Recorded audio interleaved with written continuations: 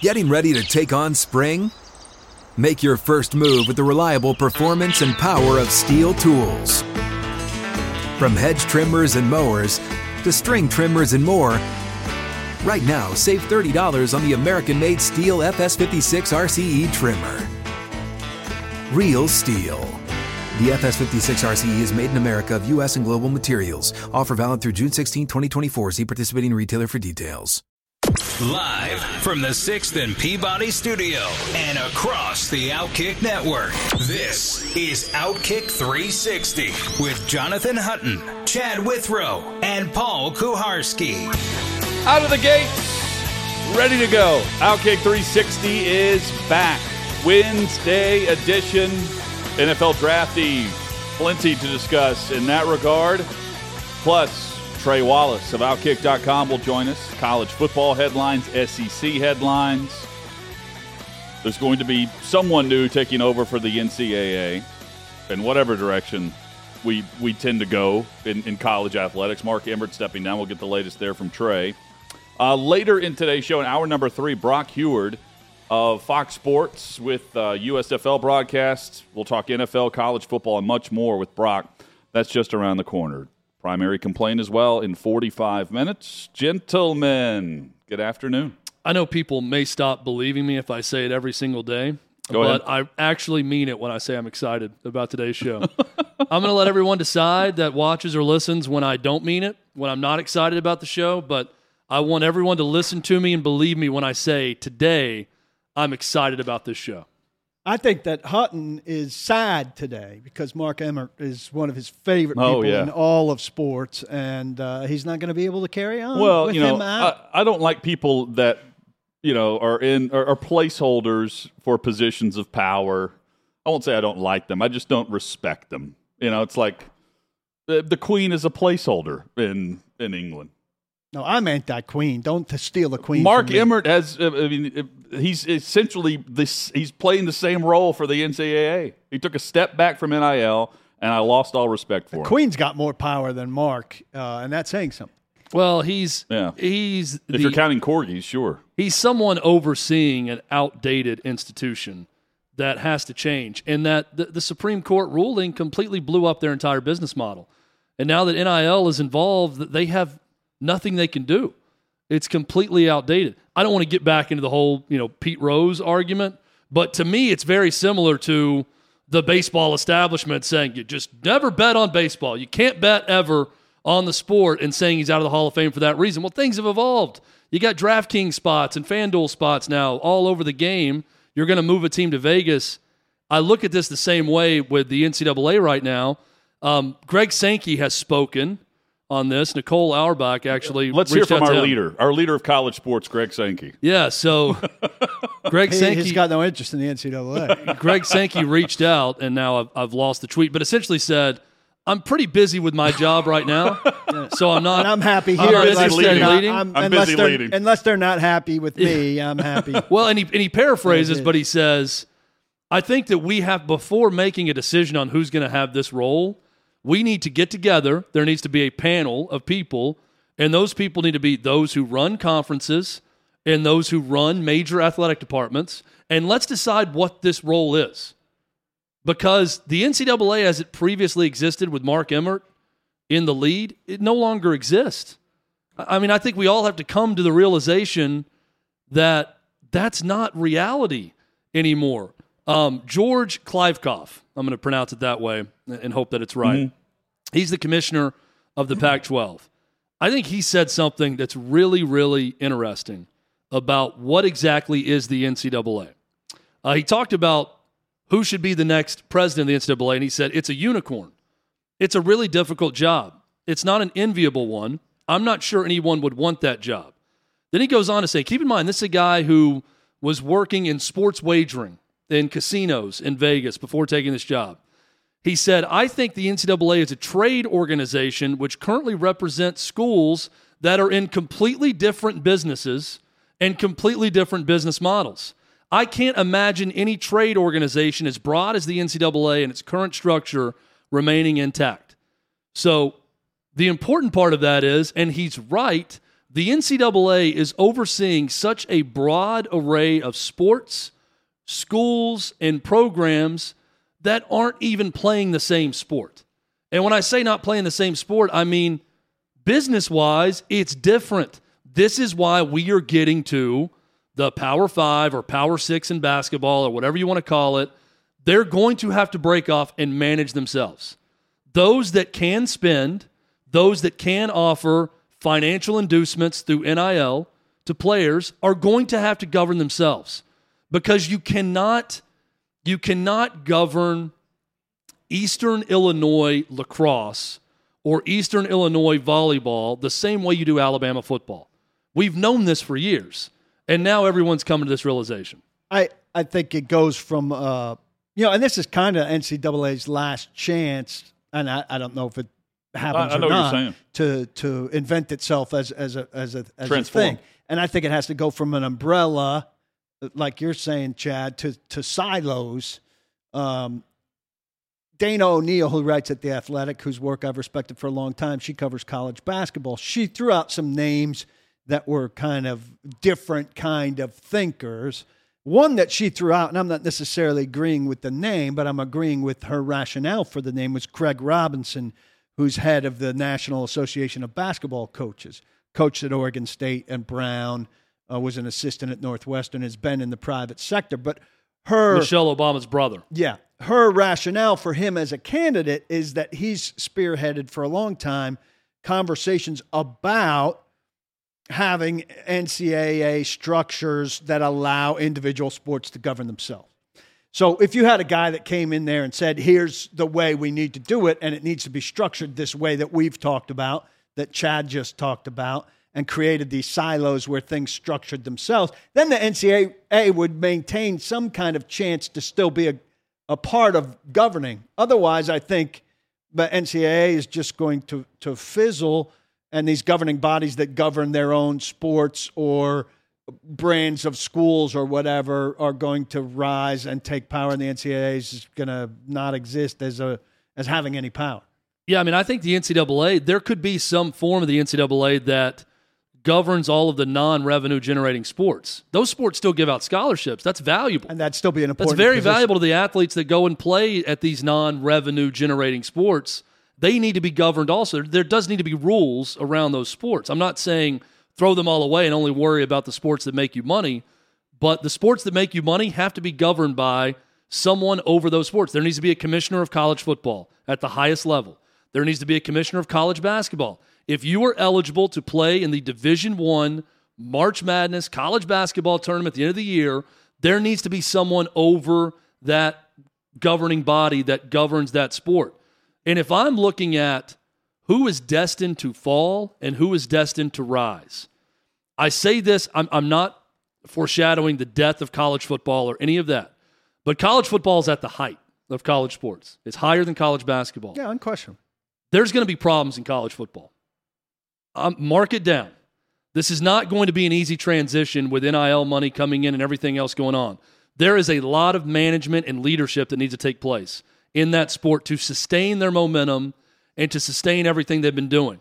I think we're already seeing it, guys. Major college basketball is in good shape with these rules. And I'll give you an example. Armando Bacot, Caleb Love, going back to North Carolina. Oscar Tshiebwe, going back to Kentucky. Your big programs in college basketball that can afford it, they're going to be set up where you're not going to have as many one-and-dones. You're not going to have two-and-dones. You're going to have guys who say, I'm borderline first round and I'm going to come back and play at my school. That's going to help the college game because with a smaller roster, you can give more money. So these guys are going to collect. They're going to stay for that reason, and college basketball will be strengthened because you don't have 85-man rosters. I think it's flying off the handle in college football. There are those that are ahead of the curve right now that are going to have to be restrained at some point, and those that are way behind, they're going to be left behind quickly, and I don't think it's great for the overall health of the sport. Someone's going to have to figure it out. Yeah, you've got to decide, is this transfer portal the way to go? Because when it created this way, right, it's kind of temporary, and then it's become permanent. Well, it's not only permanent, it's you've got to have a complete staff that just looks at transfer portal in football and basketball. And is it good for the health of the game? There are 18. Agency? How about this? There are 350 some odd, 350 or 360 plus Division I men's basketball programs. There are 18 that didn't lose a transfer. 18 of those 360 have everyone coming back without a transfer. They have people graduating, but didn't lose one transfer. You got a kid at Wichita State today that put his name in the transfer portal 2 weeks ago that's now getting paid at Wichita State to stay. You're going to have a lot more of that. And you've got one program that got in trouble that lost its entire program. Well, in LSU. Well, that's their own fault. And in regard to college football, still, I think it's totally fair. Extreme. It's not great for the sport, but it's fair. I mean, there are 5 Power 5 programs right now, Arkansas being one of them, that didn't lose one of their coordinators or head coach this offseason. I mean, that hasn't stopped. Yeah. There's a constant churn of coaches that jump ship looking for a way out. Then there's Brian Harsin, who looked for a way out and couldn't find a raft, so he stayed where he was. He doesn't want to be at Auburn. So I mean, there's the coaches were doing this constantly. The players should be able to do it too. Well, You can point to the coach that's making millions that will jump to make more and use their current program as leverage. I agree with you on that, but we've discussed, is there a potential unintended consequence that catches up to them in 5 years where fans get more detached from their programs because nobody stays, or the turnover is so much that the Maybe thing so, people but used to love is that you just- could watch a kid progress through the 4 years use common isn't sense, there though. anymore. The Conference USA home, like if you're looking at the fan base of Conference USA, you can use Middle Tennessee as an example. We can go around the horn a bit if we need to and use other programs. What are they averaging for home attendance? Nothing. I mean, they're struggling 15,000. as it is, even pre-NIL and pre-transfer portal. The SEC will continue to grow. Texas and Oklahoma, they come in 2025. There's no coincidence that a year and a half prior to all of that and the new television contracts, the NCAA looks to hire their next leader. And the other tough thing about the silos is I don't think it'll be 5 or 6 silos. I think there'll be 2 or 3. Yep. And the haves and the have-nots remain exactly the same on those silos. Yeah. Middle can't complain because they couldn't make a budget work even whenever the rules were in their favor and they were keeping players. That's me being a fan of that program. They have no reason to complain if you can't make money off of the athletics. It's not Tennessee's fault that MTSU can't make their budget work. I agree. Some of that stuff's going to drop off eventually. What's the rationale? But those that say, "Oh, this is taking college sports in a different path," it's still the haves and the have-nots to me remain the same, and it's a matter of whether or not you can negotiate yourself into that tier of haves, and that's what Texas and Oklahoma have done. That's what others will do. The SEC's not stopping; they're not stopping at just adding Texas and Oklahoma. It's whether or not you can negotiate yourself into that tier. And the tier, by the way, can combine multiple conferences into a power deal. I think that's been discussed for years. The question is, when does all that come about? Well, I think it's going to happen now. I mean, this is why Mark Emmert's stepping down. It's happening. Well, no, he's stepping down because you cannot have you can't have transformation and not transform that office. You can't transform college sports and how you govern without transforming how you define what he does. And if he's going to be a mute up in Indianapolis, it serves no one. It serves no one, but we need new blood. Going back, it's not just new blood. It's different blood. It's different organization.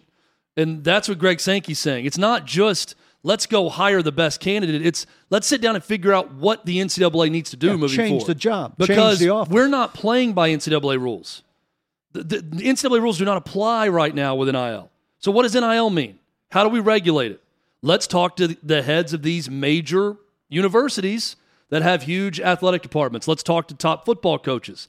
Let's talk to top basketball coaches. Hutton, the MTSUs of the world, I'm with you. I'm not even thinking about them in this. They're gone. Well, they're at a different level of NCAA sports now, the way things are evolving. Right. Now, I think they should embrace that. I think it's also smart to ask the question, what's best for the sport and the quality of it? I say it all the time. What's the most enjoyable, best sport for the fan out there that everybody watches? It's the one that has the worst CBA for the players. and that's the NFL. It wasn't fair before that coaches could do whatever they want. And it is more fair for the individual that players now can basically do whatever they want, and it's the wild, wild west from a financial standpoint. But you got a lot of people also arguing the NFL draft's not fair.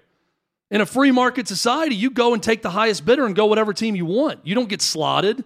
You don't go and say, all right, well, I'm going to go pro now. I guess I have to go to Buffalo because they drafted me. You don't have to do that. Eli Manning chose not to do that, and it worked out for him. Yeah, it's one guy in 25, If you don't want to be at a program, if you don't want to be at a team, they won't draft you. You can make it known. Well, and that's what I would say, to someone who's upset about coaches leaving. If you don't want to play major college football, go do something else. And you're out of it. And there's rules in every league is my point. Well, I'm not saying the players shouldn't get paid. The difference, though, in college sports is the Supreme Court's backing them. You can't have a salary cap in college sports right now because player X can say, my name, image, likeness is worth more in year 2 than it was in year 1.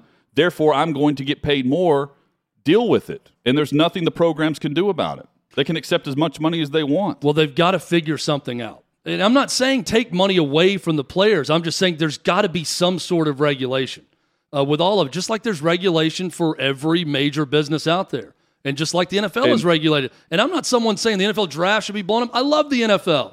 I love the way it's structured, and guys make a ton of money to go play in the NFL. Guys are making a ton of money to play college sports right now when they're the most talented guys out there in men's basketball, in college football, hell, in women's basketball.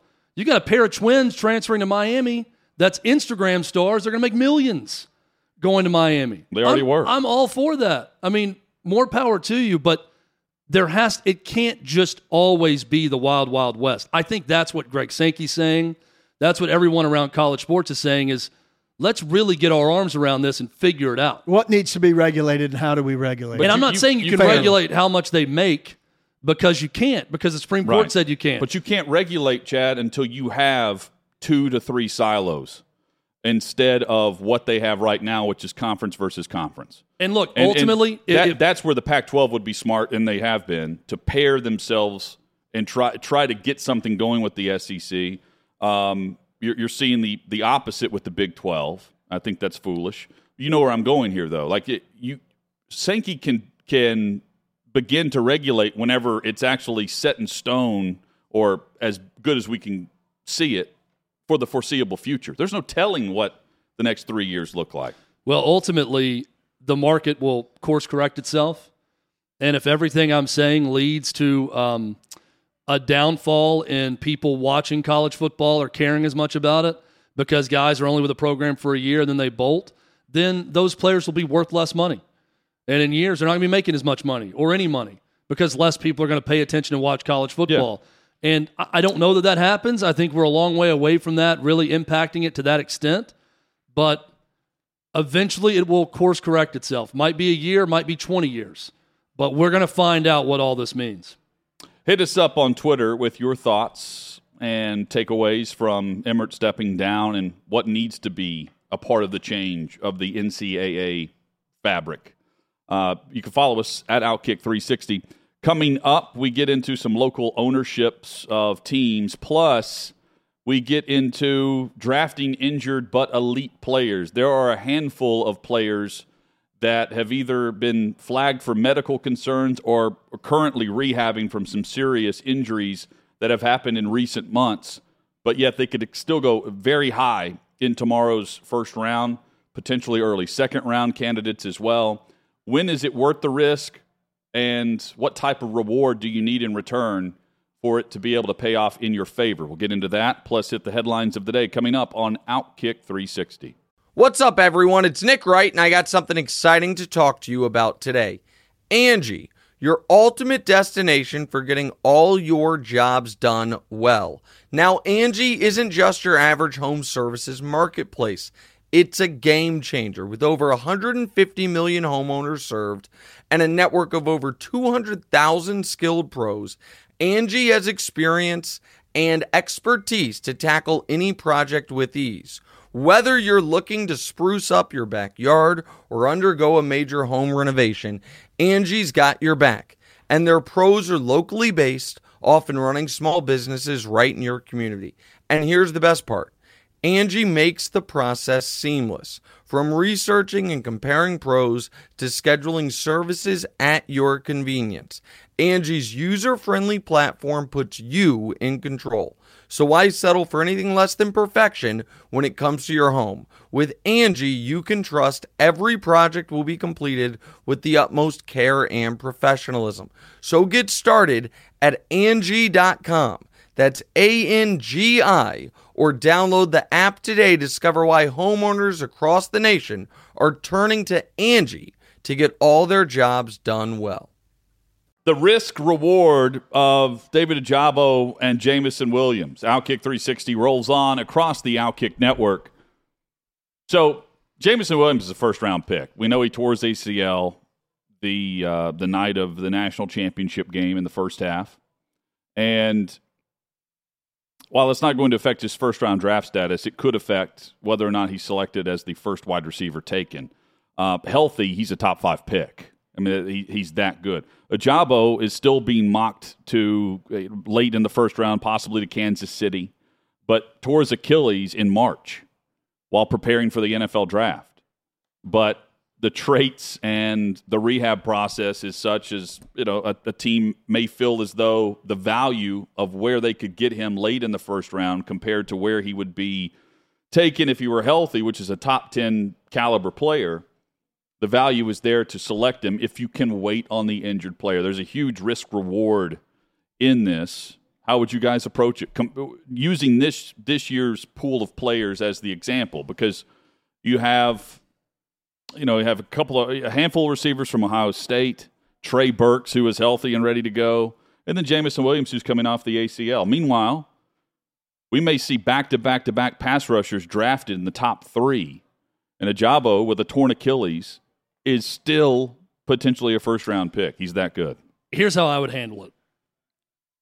Players that are injured going into the draft that are elite but injured are for the very good or the very bad.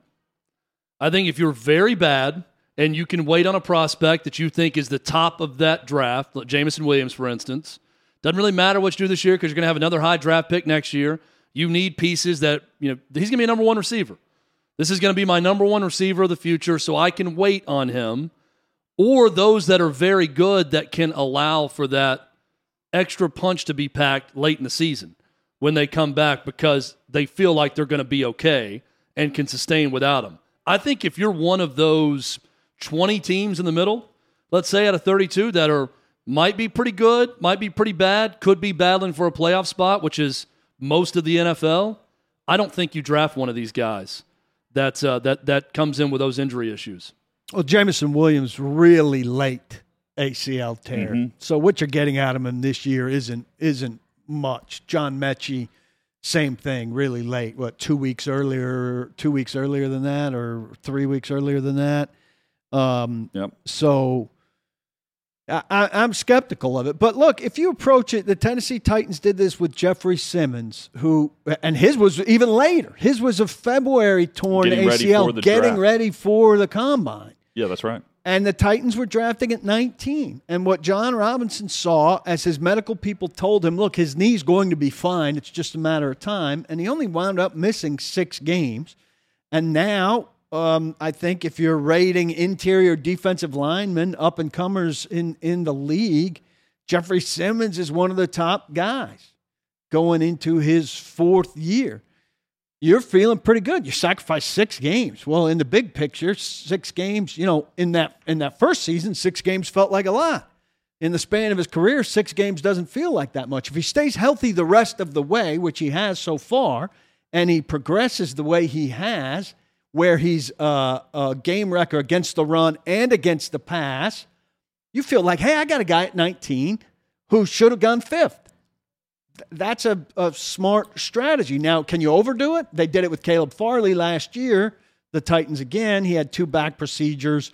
He had a shoulder injury early in the season. He tore his ACL a second time. So now you're not waiting on his injury that stalled him coming into the league. You're waiting on a new injury. His rookie season was a complete wash. His ACL second year isn't going to be ready for the beginning of the season. And now you're talking about 14 missed games as a rookie and missed games at the beginning of the year, and all of a sudden now there's a diminishing return on just the number of games you get out of his rookie contract. Look, and I'm not a doctor also, but let me add to what I said and what you're saying about that. I'm taking into account the injury. If someone has back issues already, they're off my board. Caleb Farley should not have been drafted a year ago. It's the back issue that concerns. It's not a torn ACL. Guys come back from torn ACLs. Or an Achilles. Just as good or better. Repaired. Yeah. If you've got a history of pulling your hamstring multiple times over the course of your college career, You're more scared of that. I'm going to be a little bit more nervous than a torn ACL. Back injuries for sure. What about the Achilles issue with Ajabo? A little bit scarier. Yeah, Yep. yeah, and Yep. but not everyone's Terrell Suggs, right? Yeah. Yeah. The miraculous recovery. But the argument with Kansas City drafting, they have back-to-back picks right now at 29 and 30, and he's being mocked at one of those two picks. Who is? Ajabo. Oh, yeah. To Kansas City I as a wouldn't pass do it rusher. there. But the argument is for them. Well, they already look to the playoffs anyway, and based on the timetable of recovery of when his injury occurred, they could get him back around playoff time of next year, and so you add a pass rusher to the mix. I still think it's a risk, and you use the extra first-round pick on a top 10 caliber talent that you feel like you can rehab and get him ready for not really this year or even the playoff run. Who knows? But it's about 2023. But, Chad, you're on to something with the really good versus Very really good bad. or very bad. And by the way, Kansas City fits that formula for me. Sure it does. The very good that can wait on a guy like him. He's not going to last. Jameson Williams isn't going to last. No. For them. I would. I'm take, talking about Ajabo. He's talking about Yeah. Ajabo, not Williams. Yeah, I would take Garrett Wilson probably and Drake London before Williams high, and then I think Williams would be the third guy where you'd say he's the wait for him is going to be worth it before I get to the next guy, Olave or whoever that is. But if he was healthy, is he the sixth guy in this draft? Is he the fifth guy in this draft? Maybe. Yeah, I think he could be top 5. Jameson Williams? Yeah. I think he's a top 5 He's a pick Jet. if he's healthy. And he's Yeah. going to the Jets at 4. That's what I would think. That speed is otherworldly, and everybody's looking to take the top off. And it is a massive gamble, no matter which way you view this, because if you pass on Williams, who is a number 1 wideout at his best in the league, the ceiling I'm talking about, you can't pass on that player, right? Like there's more guarantees with him than there are risks, but you have to be able to not have much impact from him year one. yeah, Even you're when he giving up comes back. conceivably a quarter of his contract. Exactly. That's the thing. Exactly.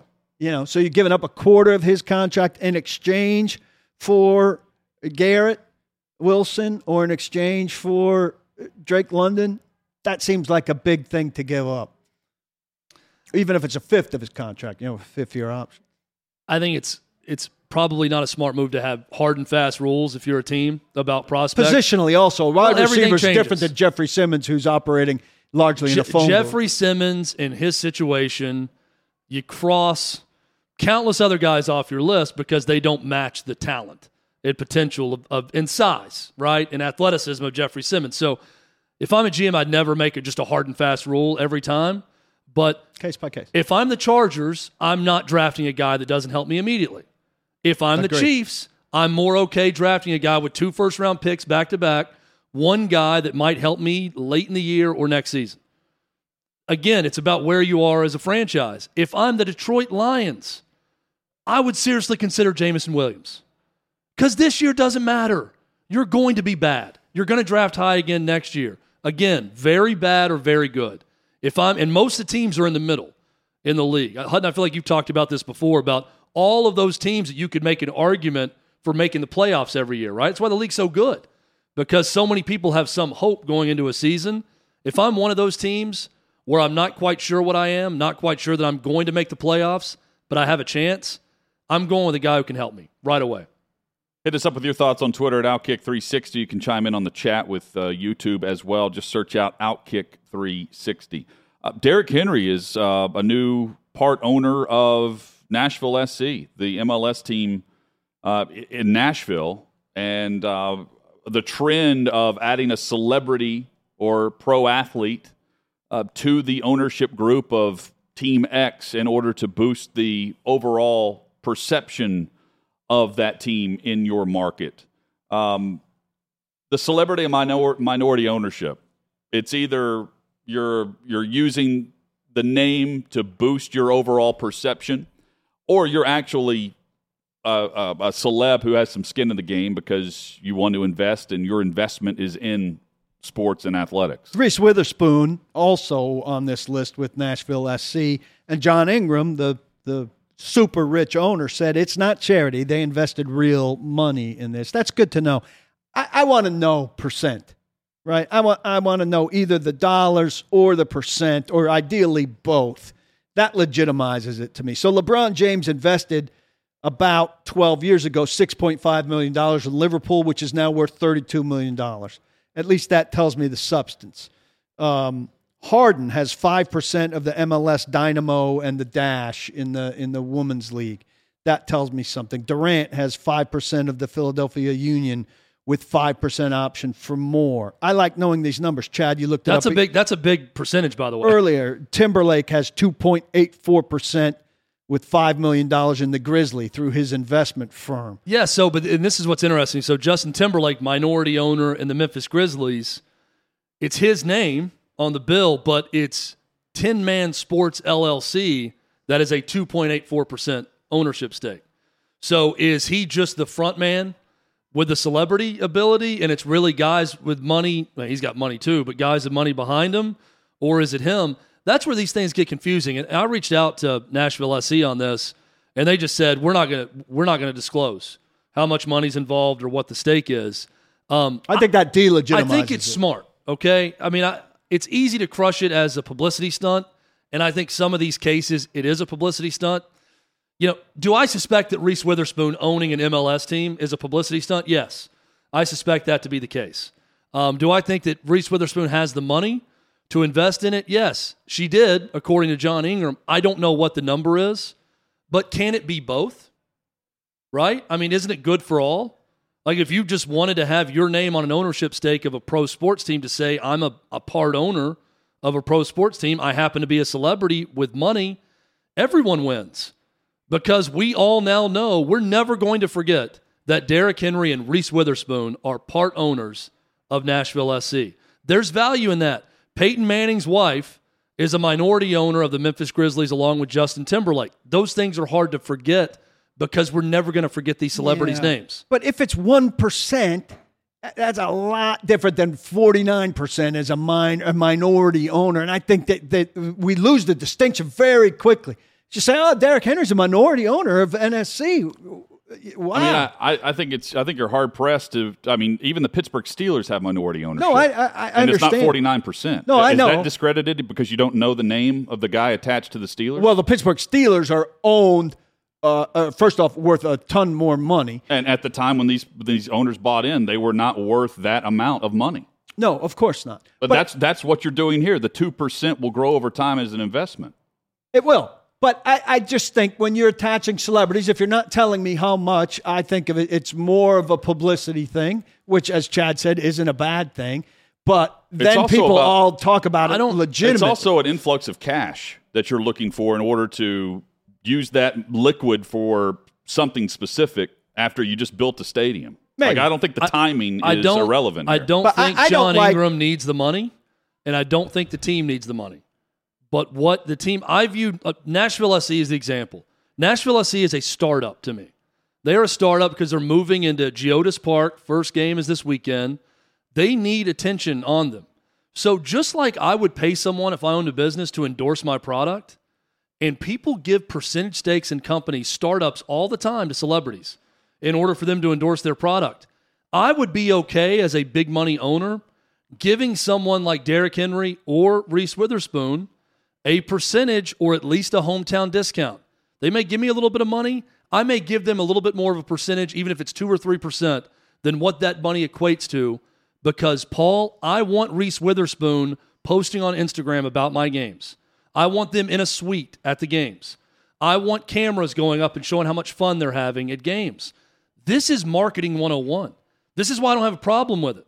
If an owner wants to do that and someone's willing to take it, go right ahead. Doesn't make it overly legit, like they're going to be making decisions about the club or anything. But if both sides are willing, I don't see a big issue with it. Here's my issue with it, to be more precise, like this ESPN article where I grabbed a bunch of these things, that it's all lumped together. So Jordan with the Hornets and A-Rod with the T-Wolves and the Lynx, or Harden that I just mentioned, or Durant or LeBron, who we know probably all have, the three of them we know for sure. The rest of them, Beckham and Inter Miami, definitely has a big stake, is lumped in a lot of this with Derrick Henry and NSC now, as if it's all just big athlete, celebrity ownership. When David Beckham's got like huge skin in the game and this is his lifeblood now, David Beckham's ownership of that team is akin to Derrick Henry's playing for the Titans, not a side thing. And I don't like that it all gets mashed together. I think it should be more distinct. Then your issue is with Nashville SC for not disclosing information. Yeah, well, I'd like to know. They could easily say if they wanted to, they gave $1 million and they own this much of the team. Yeah, and they're not obligated to release it. But I don't like when somebody's got a tiny sliver and is cast as a minority owner. But they are.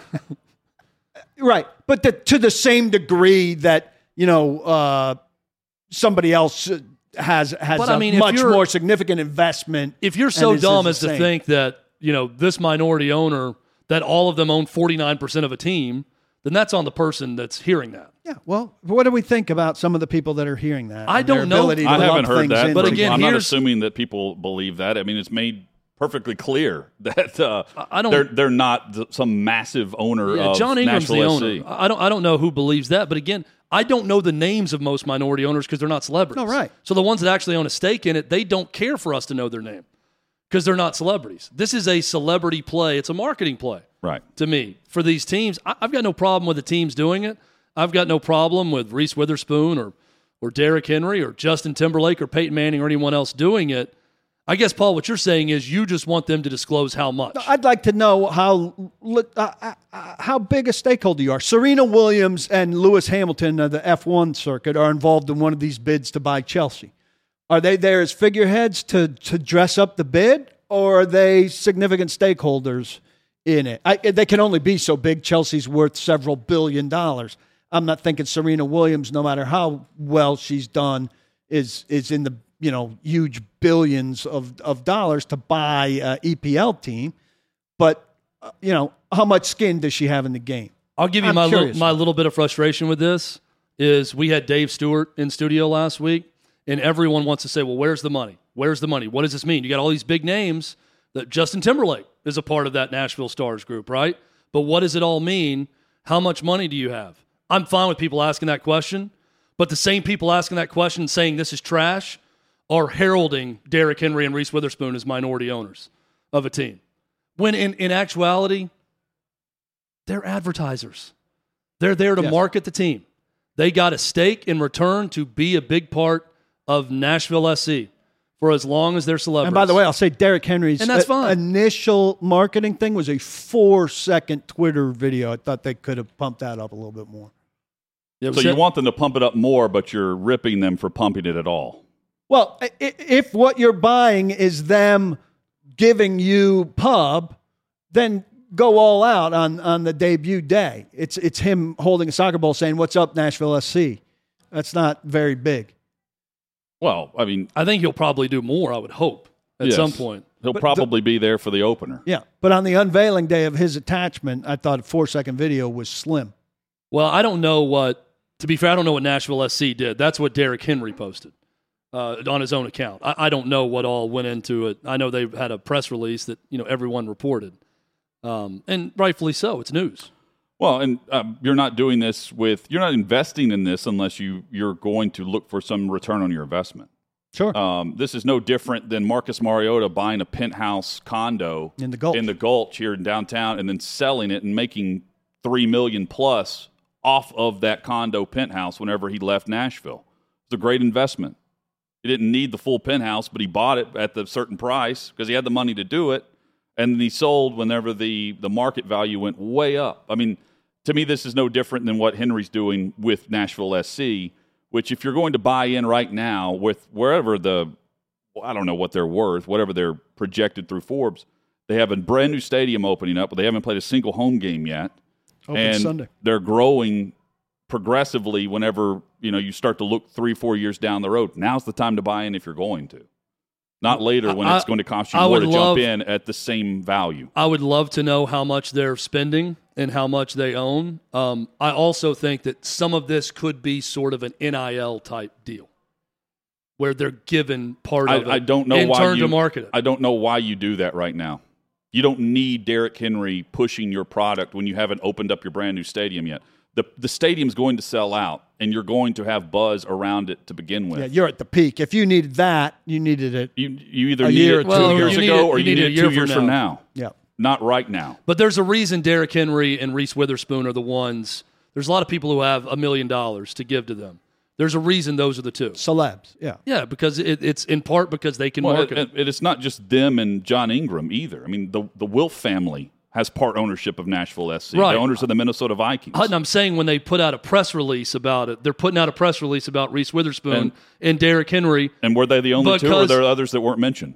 That's the only two that I saw in We the press don't release. We don't know. My guess is those are the two that bought in. I don't know why they wouldn't announce some other partnerships, even if they're business related. But there's a reason that those two are a part of it because of their celebrity. And again,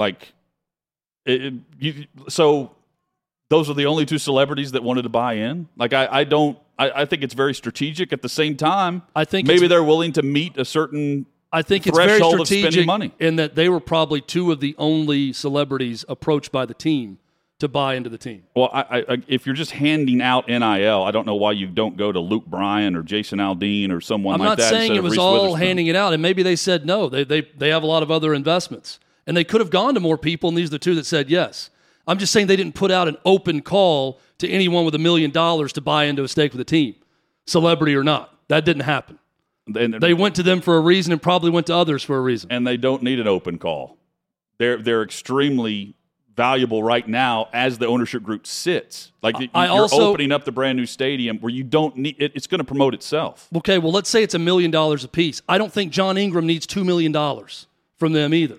There's a reason those two are in the press release. But there's people that have a very good business that need cash on hand, and you buy into the cash on hand to get cash immediately that you can spend in marketing efforts or whatever you're going to do, and not have to liquidate some other company and investment that you made if you're John Ingram down the street. You take the 1% and you get Derrick Henry involved, and it makes sense on both sides instead of doing something with another company that you're a part owner of and getting cash on hand and then put into the other company, Nashville SC, that you own. Asking the Wilfs for more money. We're going to have to agree to disagree that their celebrity status didn't play into this at all. Well, their celebrity status plays into the money that they have in order to invest. And of course. It helps them market. And it helps them but this. The it helps both sides. The NIL aspect where they're using their name, image, likeness in return for getting 2% or whatever it is makes zero financial sense for Nashville SC. Hutton, I'm not saying that they got it for free. I'm saying they got a discount. You could give someone $1 million, and that $1 million's not worth 1%, but I'll give you 1% because you're Reese Witherspoon, and you're going to help us out in the marketing end too. So you're going to earn that extra percentage that's over the $1 million you gave. It's not straight NIL, but it's marketing. I don't look at it and automatically think, well, this is just a publicity stunt. I mean, it's a very valuable piece of a pro sports league that is growing across the country, and it's actually an expansion franchise here that is working, unlike what we're seeing down in Miami. That's the one where it would be a publicity stunt if David Beckham's selling off pieces of that. More coming on Outkick 360.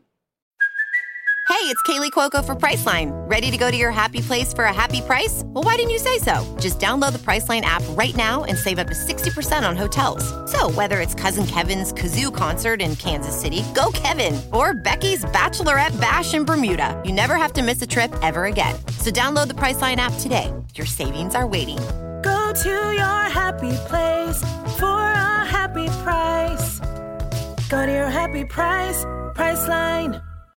Little rapid fire primary complaint on Outkick 360. Mine is really simple, guys.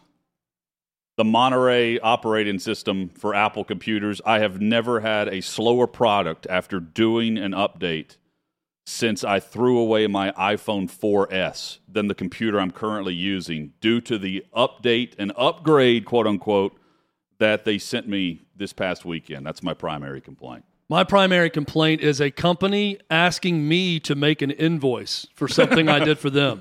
This is going on with a very, very well-known television network right now, not the one that I work for, a different one that I licensed out a tweet to and a photo to that wants me to make a digital invoice and find a template for it and send it back to them. That's my primary complaint. That's actually pretty common, unfortunately.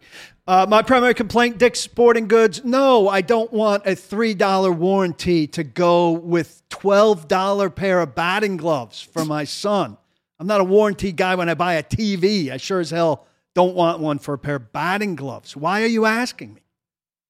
Yeah, that's because they're looking for that one sucker. You got to be a sucker. A warranty on everything now. You want a warranty on that meal? I love a warranty on my computer right now. Yeah. I know that. Don't do the update. Not. It is a sabotage, which I've already done with their phones. They've done it to my computer as well. Headlines when we return. We've got just around the corner Trey Wallace, but a little NFL draft headline, fact or fiction, starting with quarterback and trade up, but not the Steelers. Next.